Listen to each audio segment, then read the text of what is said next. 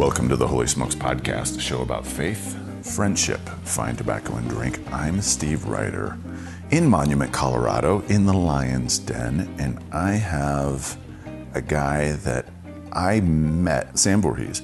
Sam, I remember seeing you around when you lived here in town, but I don't think I ever really interacted with you. And it wasn't until the very beginning of COVID when we started doing those virtual HERFs, those virtual Holy Smokes. And if I remember right, I think someone in South Florida, the South Florida group started, did one of their own. I think it may have been George Hoskins that facilitated that one, or it might have even been you. And I saw the link in the group and I jumped in and yeah, dude, I freaking fell in love with you. I was like, this is a cool dude. I want to get to know this guy more. Well, that's kind of you. So first question, what you smoking? I am smoking a special edition Fuente soaked in bourbon. Ooh. Tell me about that. How'd you find it? What do you like about it? I was introduced to it in a cigar shop in Charleston, South Carolina. And I have a sweet tooth. And especially for a morning cigar, it's got a little bit of a sweetness to it. And nice. You can get the after flavor of the bourbon. Nice. And I am smoking, as a lot of listeners will expect, it's a Friday, so it's Floyd Friday. I'm smoking Comfortably Numb by Espinosa. In my opinion, this is the best dollar for dollar cigar. Nice. I can get these for about $2.50 a piece on Cigar Bid. And oh, wow. Between $3 and $2.50. So depending on how good the bid is and where things are at and who's active. So, listening to your voice, I'm not a betting guy, but I'd wager you're from the South. Well, I grew up in a foreign country, actually, called South Louisiana.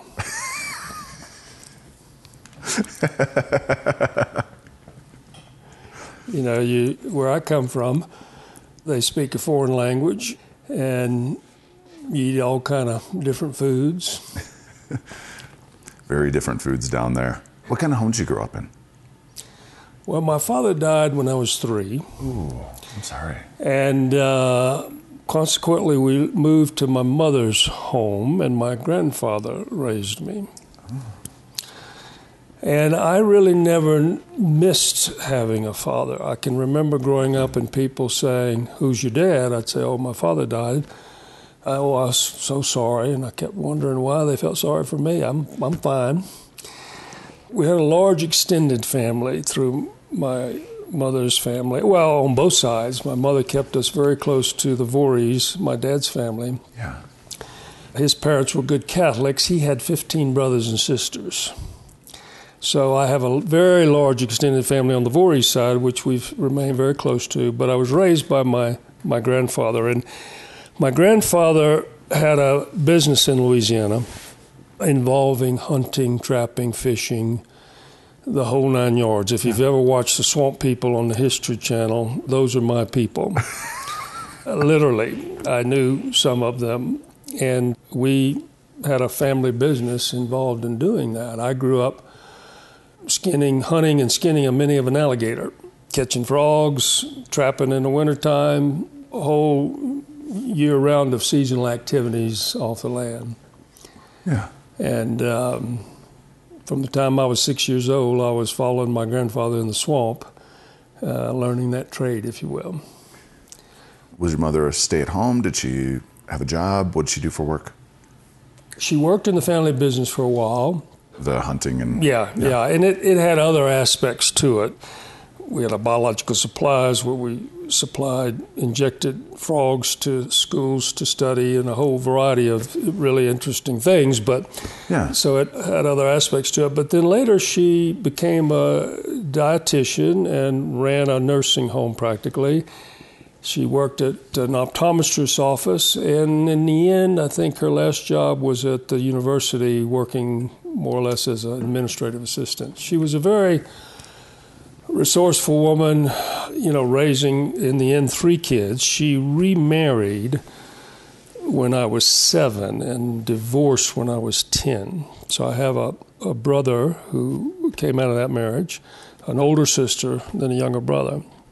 That 3 years is a little bit of a blank in my memory. Wasn't good. Wasn't good at all. It was a very abusive situation, both to her and to us as kids. And then she actually remarried for the final time, and they ended up being married 40 years when I went off to college. But she was a wonderful woman, very dedicated to her children, and did what she had to do to raise us and provide for us. And Yeah. yeah. So what kind of a kid were you in high school? There were 2 different Sam Voorheeses in high school. The first one was I was functionally illiterate as a senior in high school. Really? Yeah. I'd never read a book through, never written a paper. Yet I kept passing from grade to grade. Now, this is South Louisiana we're talking about. Yeah. The reason I kept passing from grade to grade was because I played high school football, and I was good at it. What position? Positions? Defensive end, linebacker, and tight end, basically. That's why I like you. And I was mean. I mean, I knew how to hurt people. And I can't imagine you being mean. It just in all of our conversations, you just have this warm, gentle, seemingly even-keeled personality. Am I missing something? Is there a layer to you that I don't know? Yeah, that's right. I haven't found yet? Scratch the surface in there. Yeah, all kind of layers there, I'm sure. Well, you know, you had to be in the environment I grew up in, and you got to remember this is 60s and 70s, so forth. And then in that environment, the way we made our living and the work we did and so forth, you had to stick up for yourself. You had to be somewhat tough to make it. Now, my cousins were like brothers to me, and we all lived and worked in and around my grandparents' house. And the business was there, the shed, and so forth and so on. And they were older than me, and they were big, tough, mean dudes. I mean, they beat people up just for the fun of it. And I was one of those people that got a slashing every now and then, so I had to learn to stand up for myself. And I want to say that it's wonderful, thinking back at this stage in my life, how fortunate I was to have that opportunity to be close to the extended family, to grow up in that working environment, and learn how to work. And in high school, we were a small school, several hundred kids, and I'm still very close to my high school friends. Even though I haven't lived in Louisiana for 50 years, I'm still very close to those friends. But when it came to football, I could be very mean. What did you do after high school? So here's the second person, as I mentioned, 2 people in high school. The summer before my senior year is when I would say I had an encounter with Christ. Grew up off and on in the church seasonally because seasonal activities weren't conducive to attending. And my grandfather was a very committed Christian and a very wonderful example of Christian faith that I later understood after I became a Christian myself.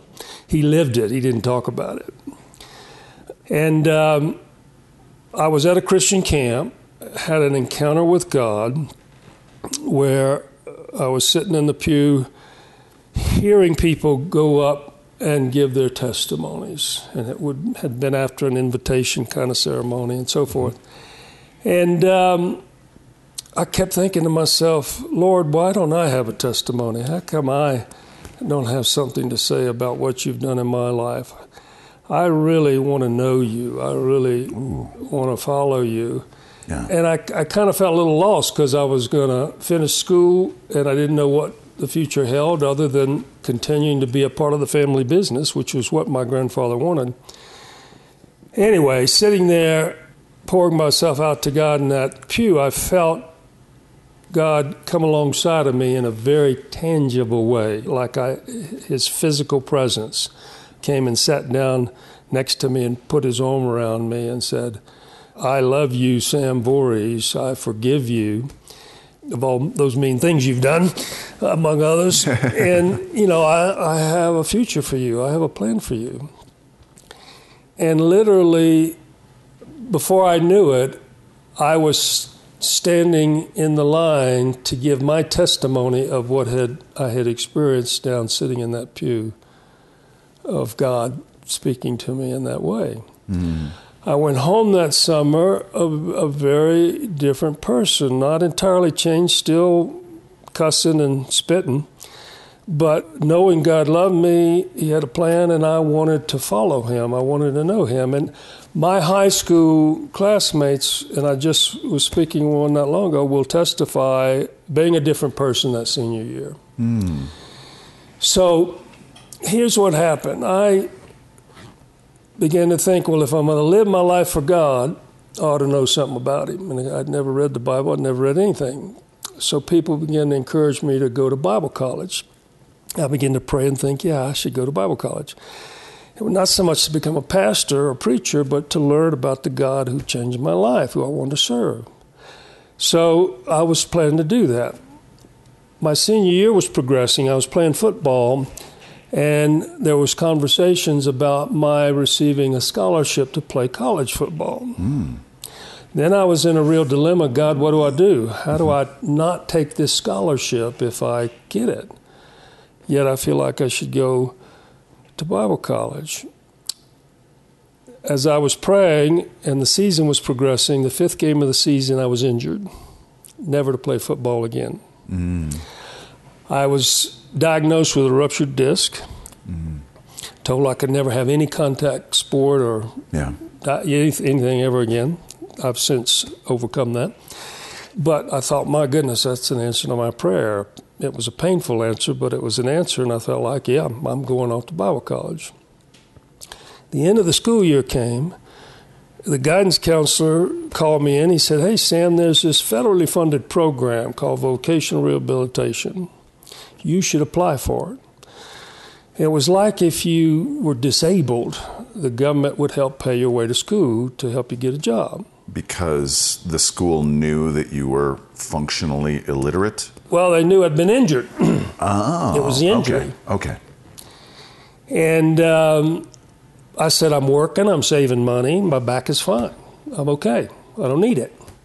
I wasn't going to go apply. And they basically said, well, look, you got nothing to lose, go apply for it. I went and applied. They interviewed me. I said, I'm working, I'm saving money, my back is fine. Lo and behold, they looked at my medical records, et cetera, I got the scholarship. The federal government literally paid my way through Bible college, university, right on up in part through graduate school at Wheaton College. So where'd you go to Bible college? Where'd you go to school? Started off at a small Bible college in Oregon, Illinois, as part of the church I'd grown up in, the Church of God. And here's a bit of God's transformational work. I went up there not having the capacity to imagine that I could actually do it. I did not have the academic confidence that I could succeed. It was a small place. I got a lot of help. And did you get caught up with, your reading and Well, writing? Here's what happened. Okay. A lot of help, struggled. I knew how to apply myself, worked hard, and by the end of the term year, my best effort was a C. Okay. I went home feeling kind of cocky about my C. I told my mother, I'm going up to the university. There was one not far from where we lived in South Louisiana, and I'm going to take me a course. She said, now, son, you did all right up at that little Bible college, but I don't know if you better go up to that university, fearing I'd have a failing experience. But I said, it's okay, Mom, the government will pay for it, which they would. Yeah. I went up and took a history course, and it was like a whole new world of information I didn't know existed, out there. Really? Yeah. And the first exam came along, and I was determined to show that I could compete, that I could do it. I studied, worked hard, struggled to prepare for that test, took the exam, got the exam back, big fat F. I launched up to Dr. Kurtz. God bless Dr. Kurtz. I said, Dr. Kurtz, I said, look, I want to learn, but I don't know what to do. I did everything I know to do, but yet I failed your exam. Will you help me? God bless Dr. Kurtz. That summer, he met with me 2 and 3 times a week after class. Yeah. Taught me how to read for retention. Mm-hmm. Taught me how to take notes. Mm-hmm. Gave me mock exams. He taught me the basic fundamental skills of learning, which I did not have. Wow. By the end of the summer, guess what I was making in his class? B? An A. Dude. Dude. Now, the F brought me down to a B. Yeah. But it was, all of a sudden, it's, my God, I'm not a dummy after all. It had nothing to do with my intellectual potential. It was just the basic fundamental skills of learning. Huh. And I would say that experience, and growing up as I did, has been one of the fundamental things that have driven my trajectory of development as a person and ministry, especially in global development, dealing with the poorest people of the world. Knowing that, hey, these people, now I lived in Africa for 12 years, working with the poorest of the poor. They don't lack intelligence. Most of them were much more intelligent than I was, speaking multiple languages. They don't lack most motivation. What they lack is resource and opportunity. And you give them a little, and they take off. And that's really starting to change through the affordability of cell phones and opening up the internet to that part of the world. Mm-hmm. I'm really honestly excited about what's going to happen. One of my favorite people that I listen to, that I follow, is Peter Diamandis. He's an entrepreneur. Yeah. Started the X Prize and a number of businesses. And he has a podcast that he does with Dan Sullivan, who runs Strategic Coach, called Exponential Wisdom. And the stuff that they're talking about that is coming in, these exponential technologies that are coming into the educational space, that are coming into all these spaces that are basically democratizing information and opening it up to these areas of the world that have been traditionally poor. I'm excited to see the explosion of what's going to happen in Africa and what is happening really in India and these other countries, in Southeast Asia. It's really exciting to watch. Yeah, it is. The potential is huge. So, you go to grad school at Wheaton. Yep, meet my wife, Emily. Best thing that ever happened to me other than meeting Jesus. And how long have you guys been married now? 40, I'm going to get this wrong probably, and I'll be in trouble. 42, I think. How many kids? 3, 2 boys and a daughter. Our oldest son has our oldest granddaughter, 5. Second son has our other 2 grandchildren, a daughter and a son, and then my daughter. When Emily and I were planning to get married, she had been working for Living Bibles International, Ken Taylor's effort to propagate the translation methodology of dynamic equivalent to create modern, more understandable translations around the world in the major languages. They hired their first regional director to start a work in Africa. They hired Dr. Betta Mengistu, an Ethiopian. He and his wife were a very good friend of ours, spiritual mentors to us. They were students at Wheaton. He went on to get his doctorate at Northwestern. They hired him. He began to pray that Emily would be willing to consider going to Africa to help him start that up. And she was very good at management and communications, had a degree in cross-cultural communications, and knew the organization, and he was the visionary leader. Anyway, he began praying that prayer of, would she be willing to consider that? And then when that prayer became known, I was quite excited about going to Africa. I had always had a childhood dream about going to Africa. It was not a spiritual dream. It was a hunting and fishing dream. So I would assume that you got some of that hunting and fishing dream fulfilled while you were there. Oh, I did. The smile on your face, dude. Man. Oh, that's cool. Yeah. My trophies are currently scattered about. When we moved and sold our big Colorado home, my trophies are scattered about here in Colorado between Rick Christian and Steve and a few others. Anyway, so Ben and Sophie were in our wedding. They headed off to Kenya to establish a home there, to find office space. This was in 79.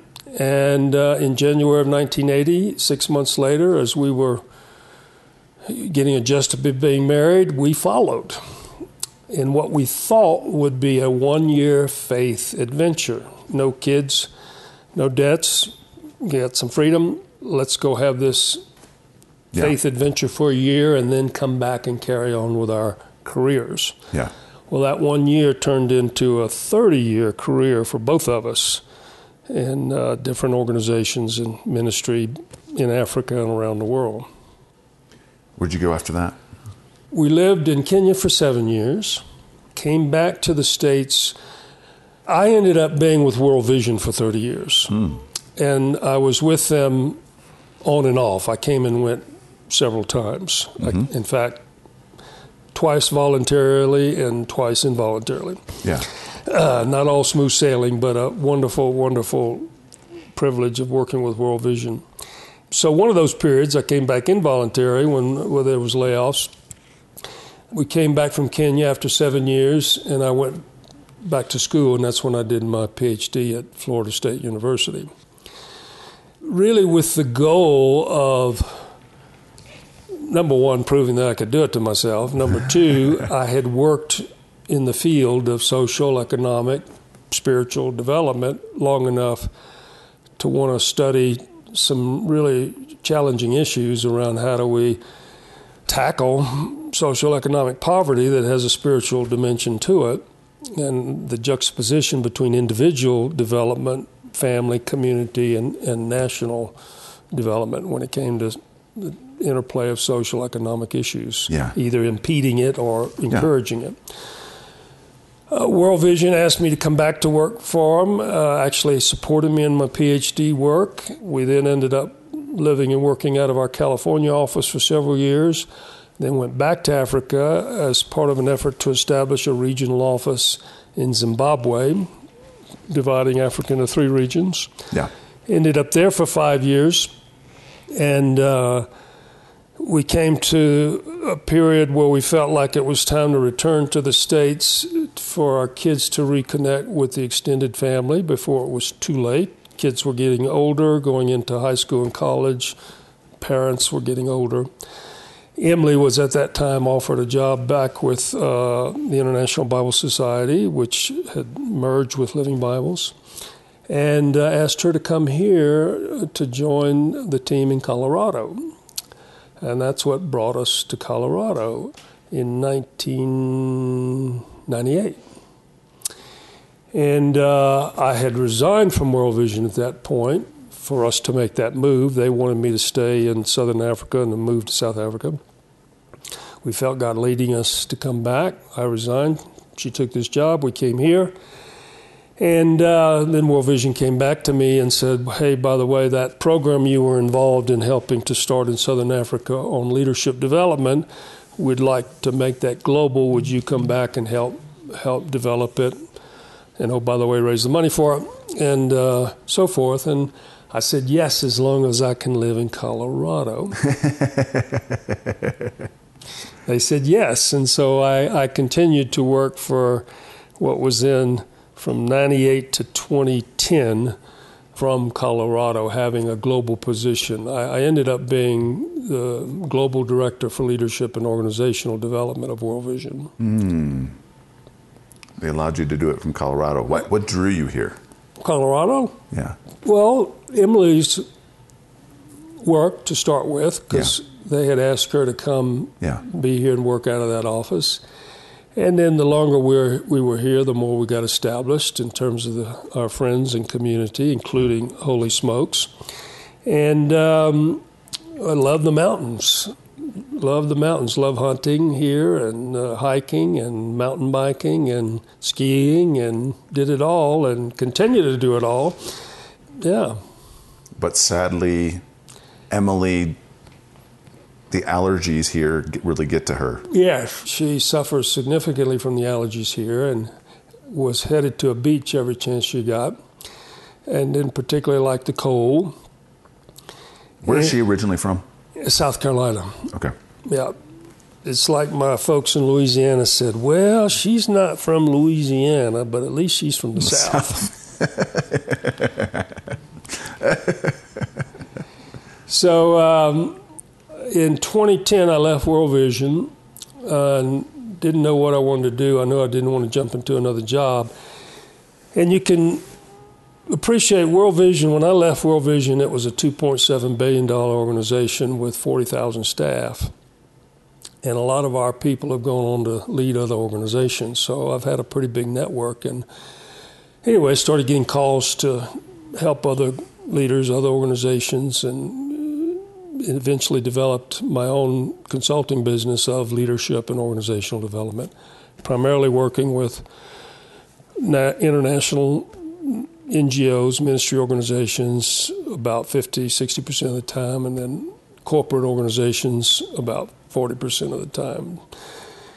And did that for 10 years, and then got a call one day from a recruiting firm whom I had helped find positions.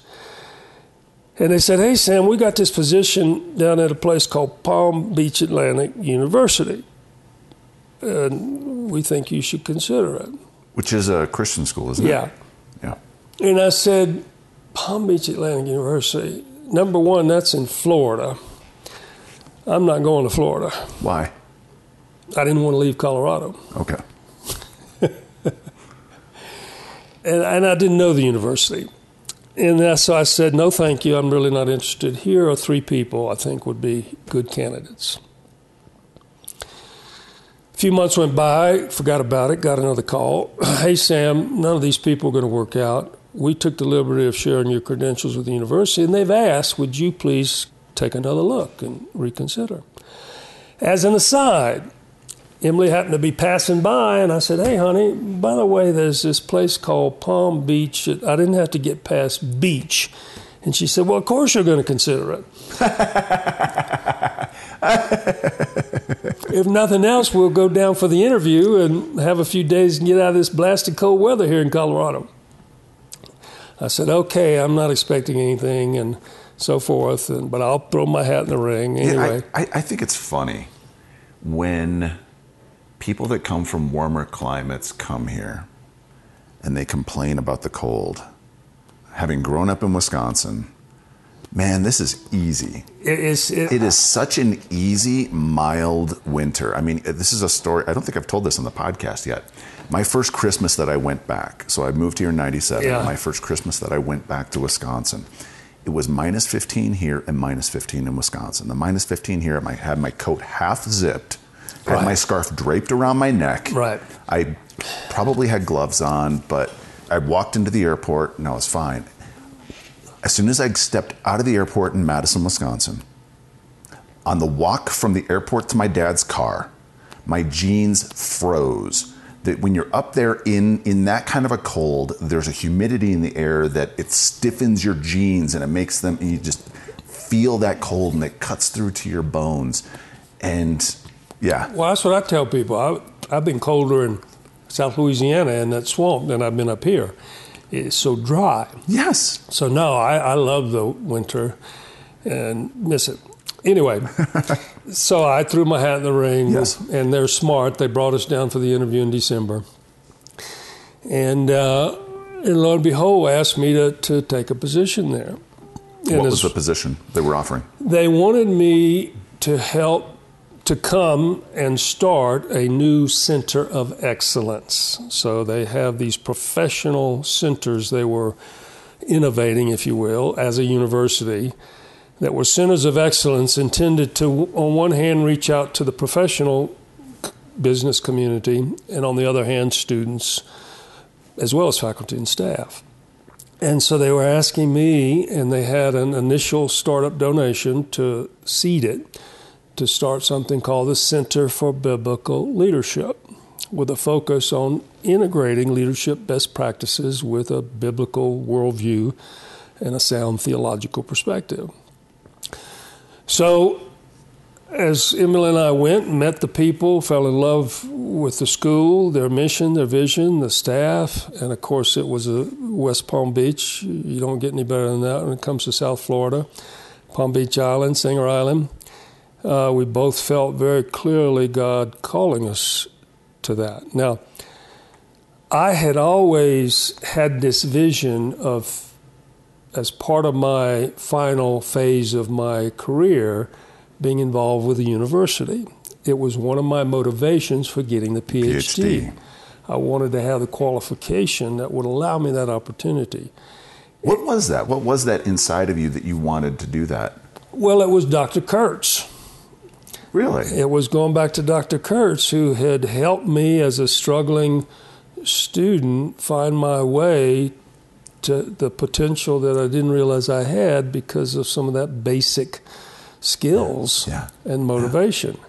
And Wheaton, people again, who I remember sitting across from one of the professors who had been a missionary and had done some work in Africa, and was pouring into me, and just thinking, wouldn't it be great one day if I could have a little bit of that experience and have the chance to influence students like he's influencing me.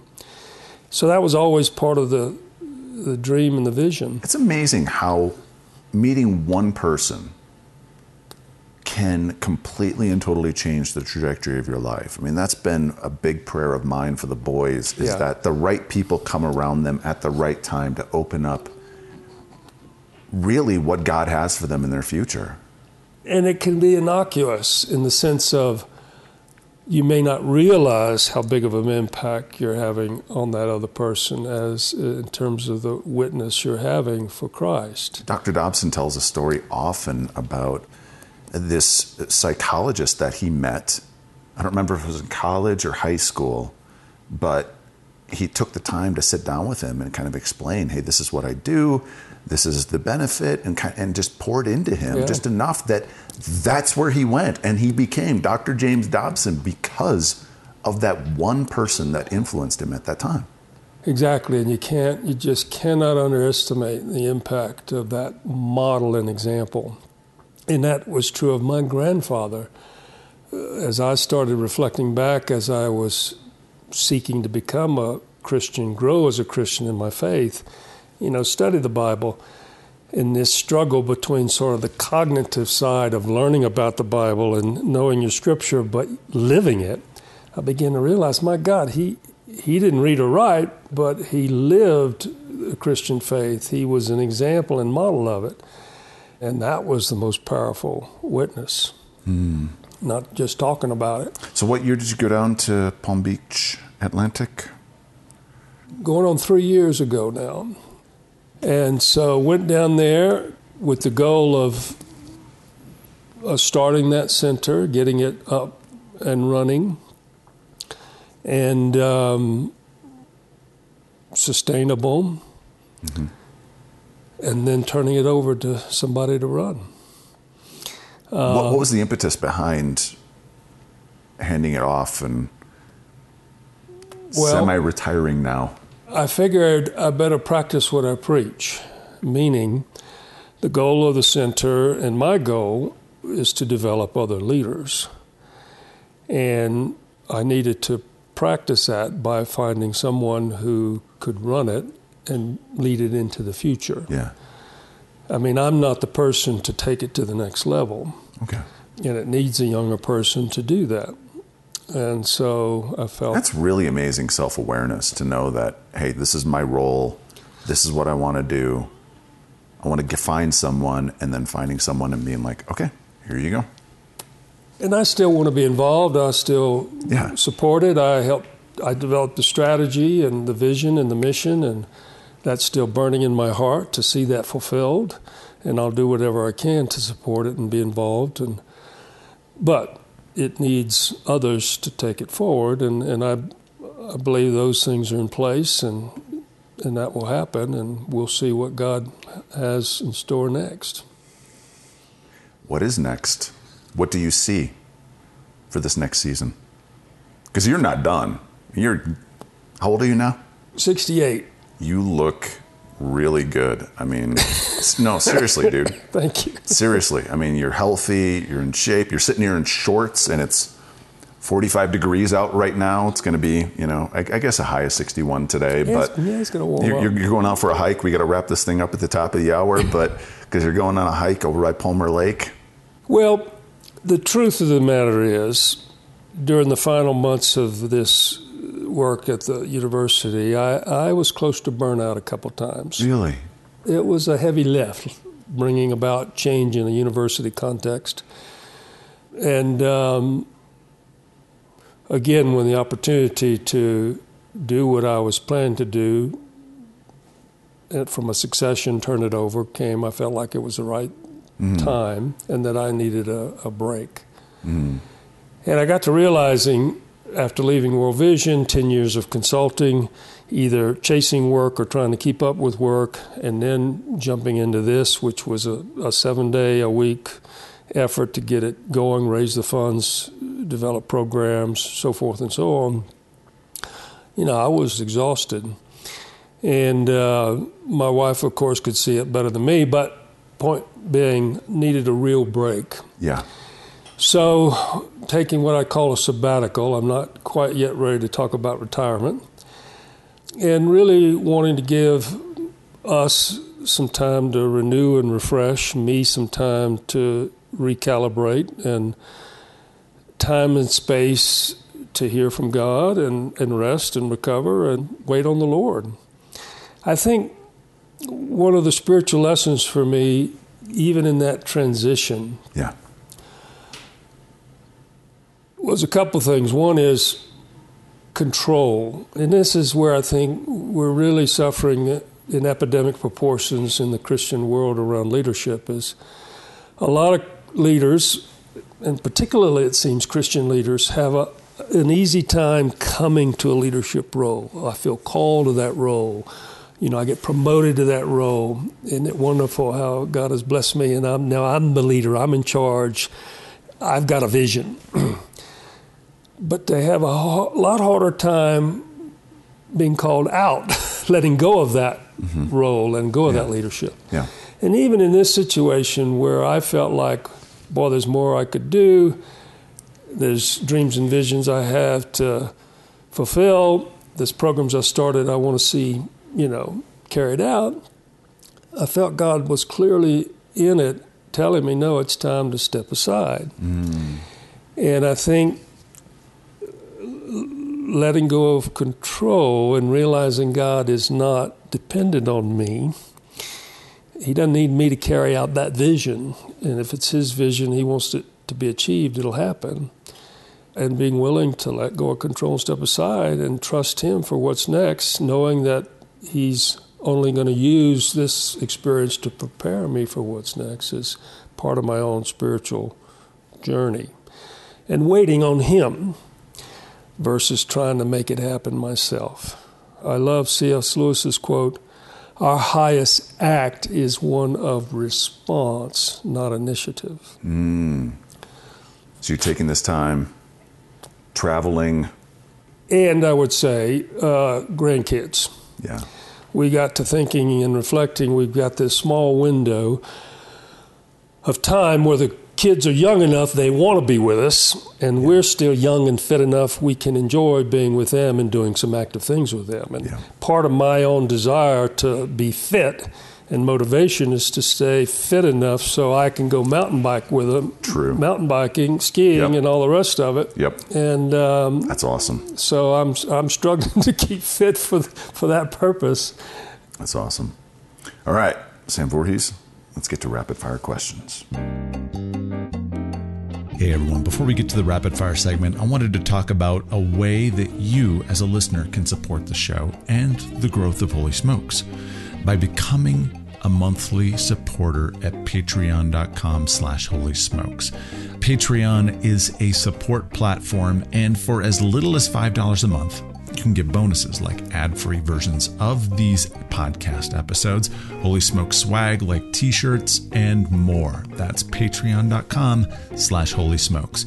We're looking to get 40 Patreon supporters at an average of $10 a month. And once we hit that, we'll be able to pay for all the costs for hosting, editing, writing, posting. I won't be paying for that out of my pocket or through the volunteering of my own personal time.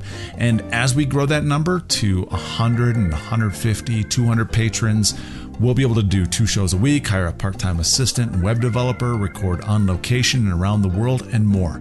I want to visit groups and get those stories from so many of you listeners that I hear from. I want to go to Seattle, and I want to go to Dallas, and I want to go to Charleston, South Carolina, and I want to go to Kentucky and Chicago and Phoenix, Atlanta, DC, Charlotte, back to Southern California, and more. We want to help grow your groups and plant new ones for those of you in areas without active groups. So, can you help us out? Become a regular supporter at patreon.com/holysmokes.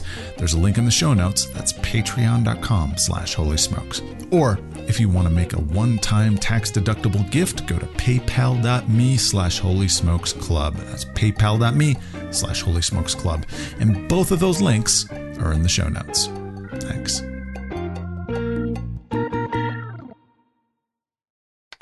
Rapid fire. Fire here.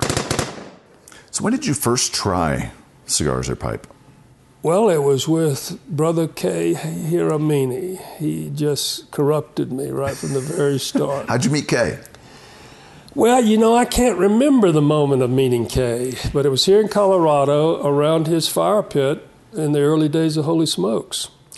And, we became very close friends and partners, have worked together, and the family and the brotherhood and sisterhood have been, very close and meaningful. You're a cigar guy, but do you ever do pipe? No. I think I would enjoy a pipe. I just have never attempted it What's your favorite cigar? I don't know that I have a favorite yet. I'm enjoying this Fuente, bourbon-soaked Fuente, but I'm a light cigar smoker, meaning, I go for a lighter smoke, Connecticut kind of wrap. You'll have to let me know. I gave you a Comfortably Numb by Espinosa, and you'll have to please let me know what you think about that one. It's kind of a medium-bodied, but everyone I've given it to, one to. I've tended to lean towards cigars from Honduras versus Nicaragua. Okay. I don't know why, but... Most expensive cigar you've ever smoked? I don't know. I don't really know. I have to confess I am a cheap cigar person. All right. What's your best dollar-for-dollar cigar, then? What's a go-to? Well, I'm trying to remember the name of it. I discovered it in an ABC liquor market in Florida that a friend put me on to. You can buy a batch of 20 for about $35. And it's a Honduran cigar. When you moved to Palm Beach, you told me a story about you were staying at this condo apartment building, and your neighbor... Roger. Tell that story. Well, my neighbor, who was on the board, interviewed us to be accepted into the condo community. And I kept, on the floor, there was a place where you go put your trash. And I kept seeing these really nice, expensive cigar boxes in there. And I got to think, I got to find out who on this floor smokes good cigars. And sure enough, it was Roger. So got chatting with Roger and said, me and John, who was the chairman of the board, like to get out on the balcony and smoke one occasionally. Won't you come join us? So I did. So we started developing a relationship of smoking out on the balcony, even though even though it wasn't. Yeah, even though it wasn't allowed. But it was for him because? Well, apparently there was a grandfather clause of if you'd been there smoking before they passed that policy, you could still do it. Anyway, they were the chairman and the board. It's always good to have friends with connections.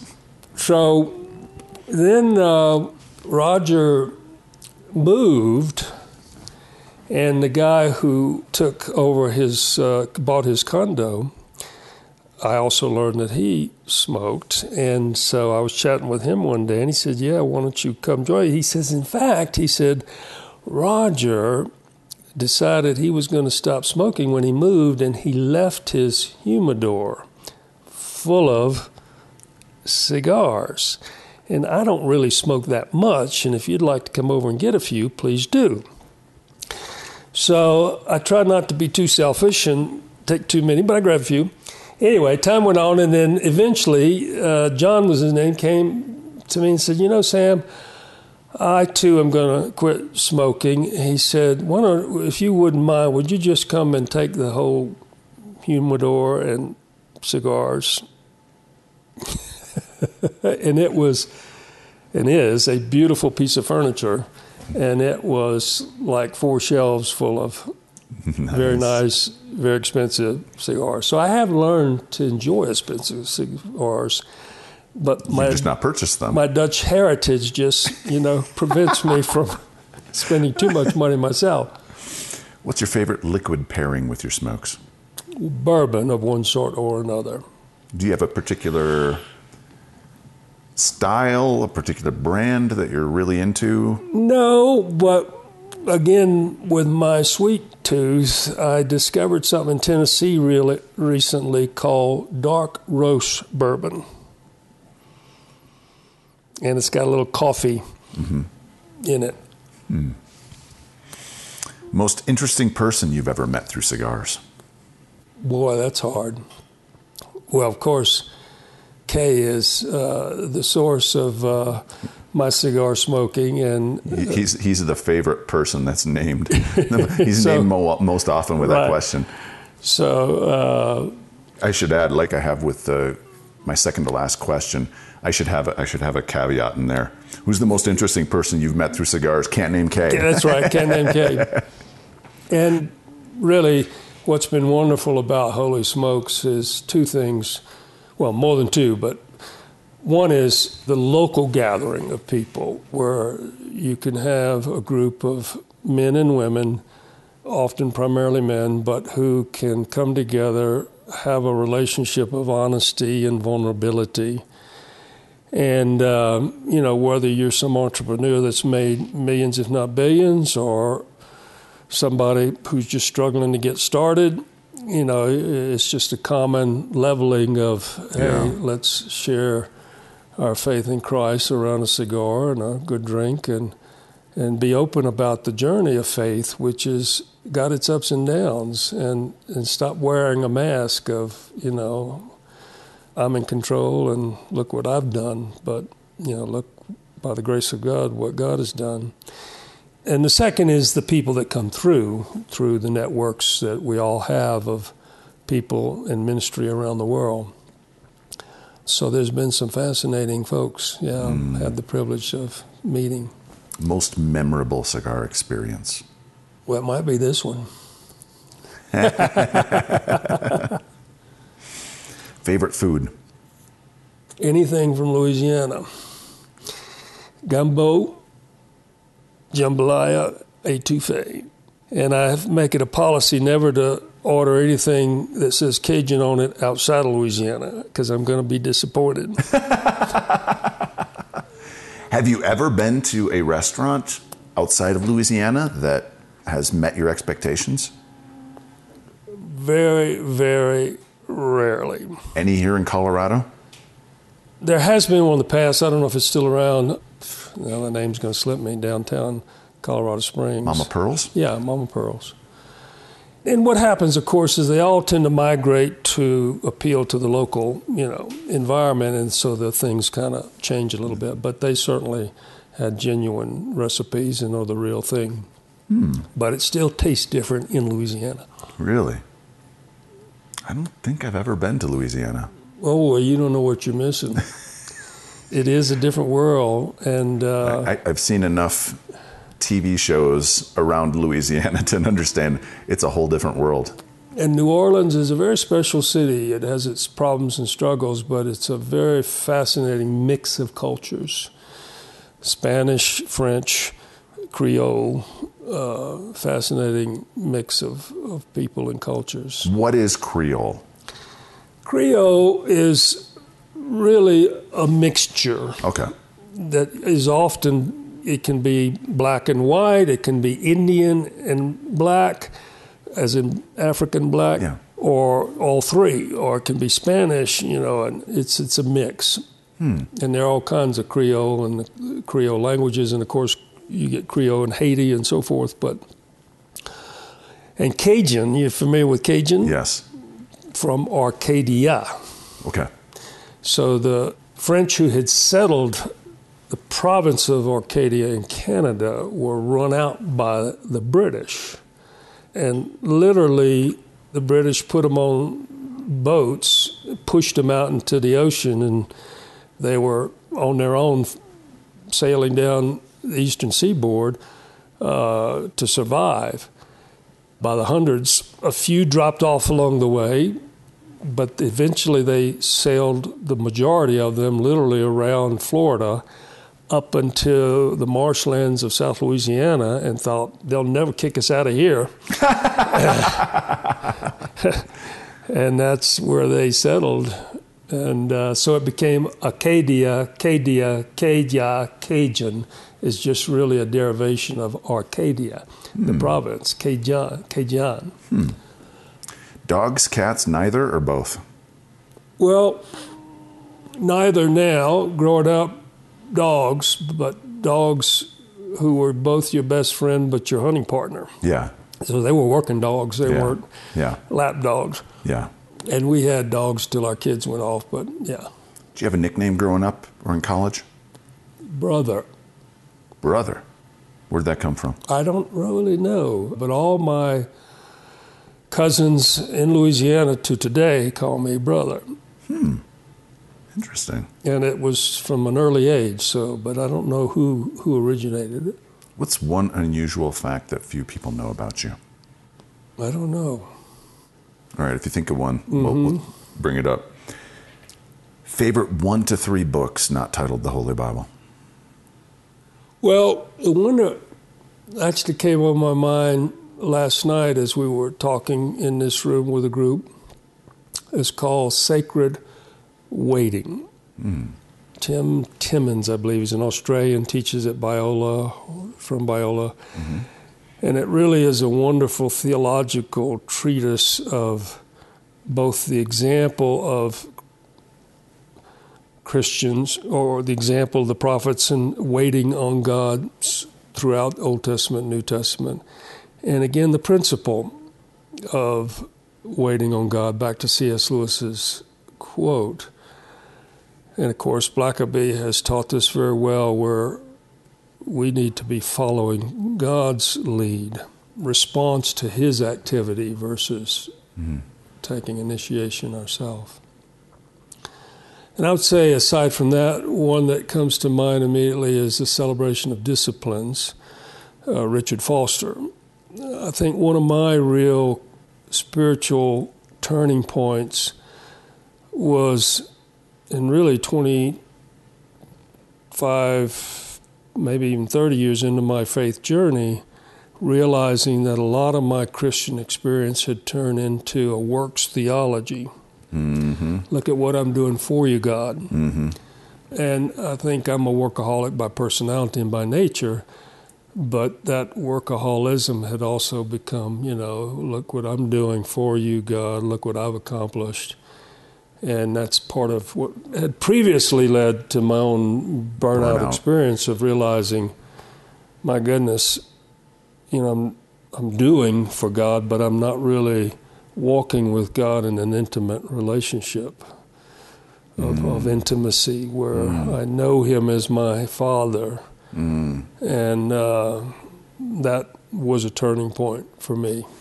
With that kind of mentality, has this sabbatical so far been difficult? Challenging? Yes, because I'm still trying to wind down and find that quiet space to listen and be still before Him. Part of what we're doing is traveling across the country in a van, Sprinter van. Yeah.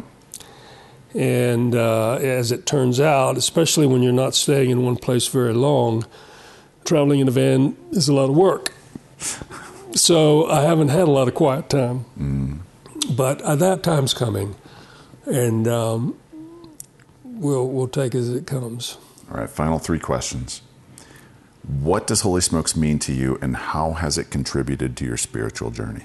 Well, again, it means a group of people that I can sit with, be myself, not be afraid to share both my successes and failures, be open and vulnerable in a genuine way, and know that that will be reciprocated.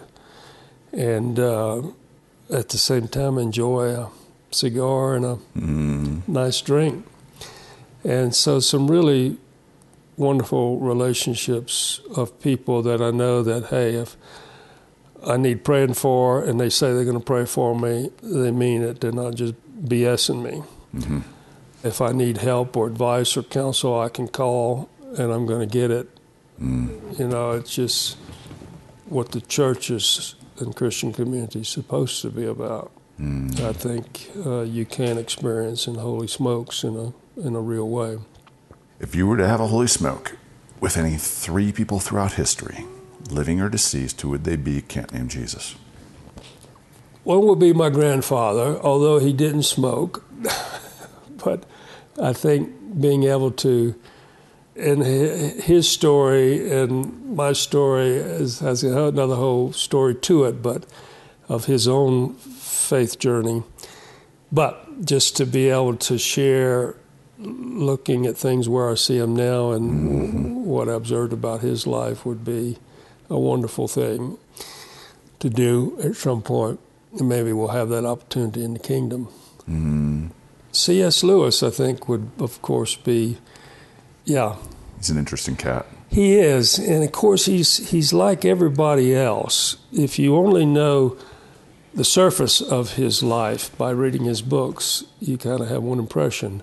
If you dig deeper and you know a little bit about his personal journey, well, by God, he was a real human being who struggled emotionally, spiritually, in his own life, had his ups and downs. And again, I think it's true with all of us. You know, God uses people despite our frailties and sinfulness and weakness and struggles. And he was certainly one of those people and has had a big impact on so many people around the world. And of course, we like to use him as one of our icons of Holy Smokes for pipe and cigar smoking. Yeah. I'll stop there for the moment. Okay, so 2. Last question. If we're to meet 1 year from today, and I got a nice bourbon and a nice cigar, what are we kicking back and celebrating? Well, that I have been able to let go and not try to control things, make the transition of what I was doing to the next phase of what God has in store, and am resting in His lead, being available to respond to His initiation, and both savor this period of knowing that He'll accomplish what He wants to as I truly depend on Him and not myself. Sam Voorhees, may it be. Thank you, brother. Thanks for being on the Holy Smokes podcast. It's a privilege and a pleasure, and I appreciate all you're doing to make it happen.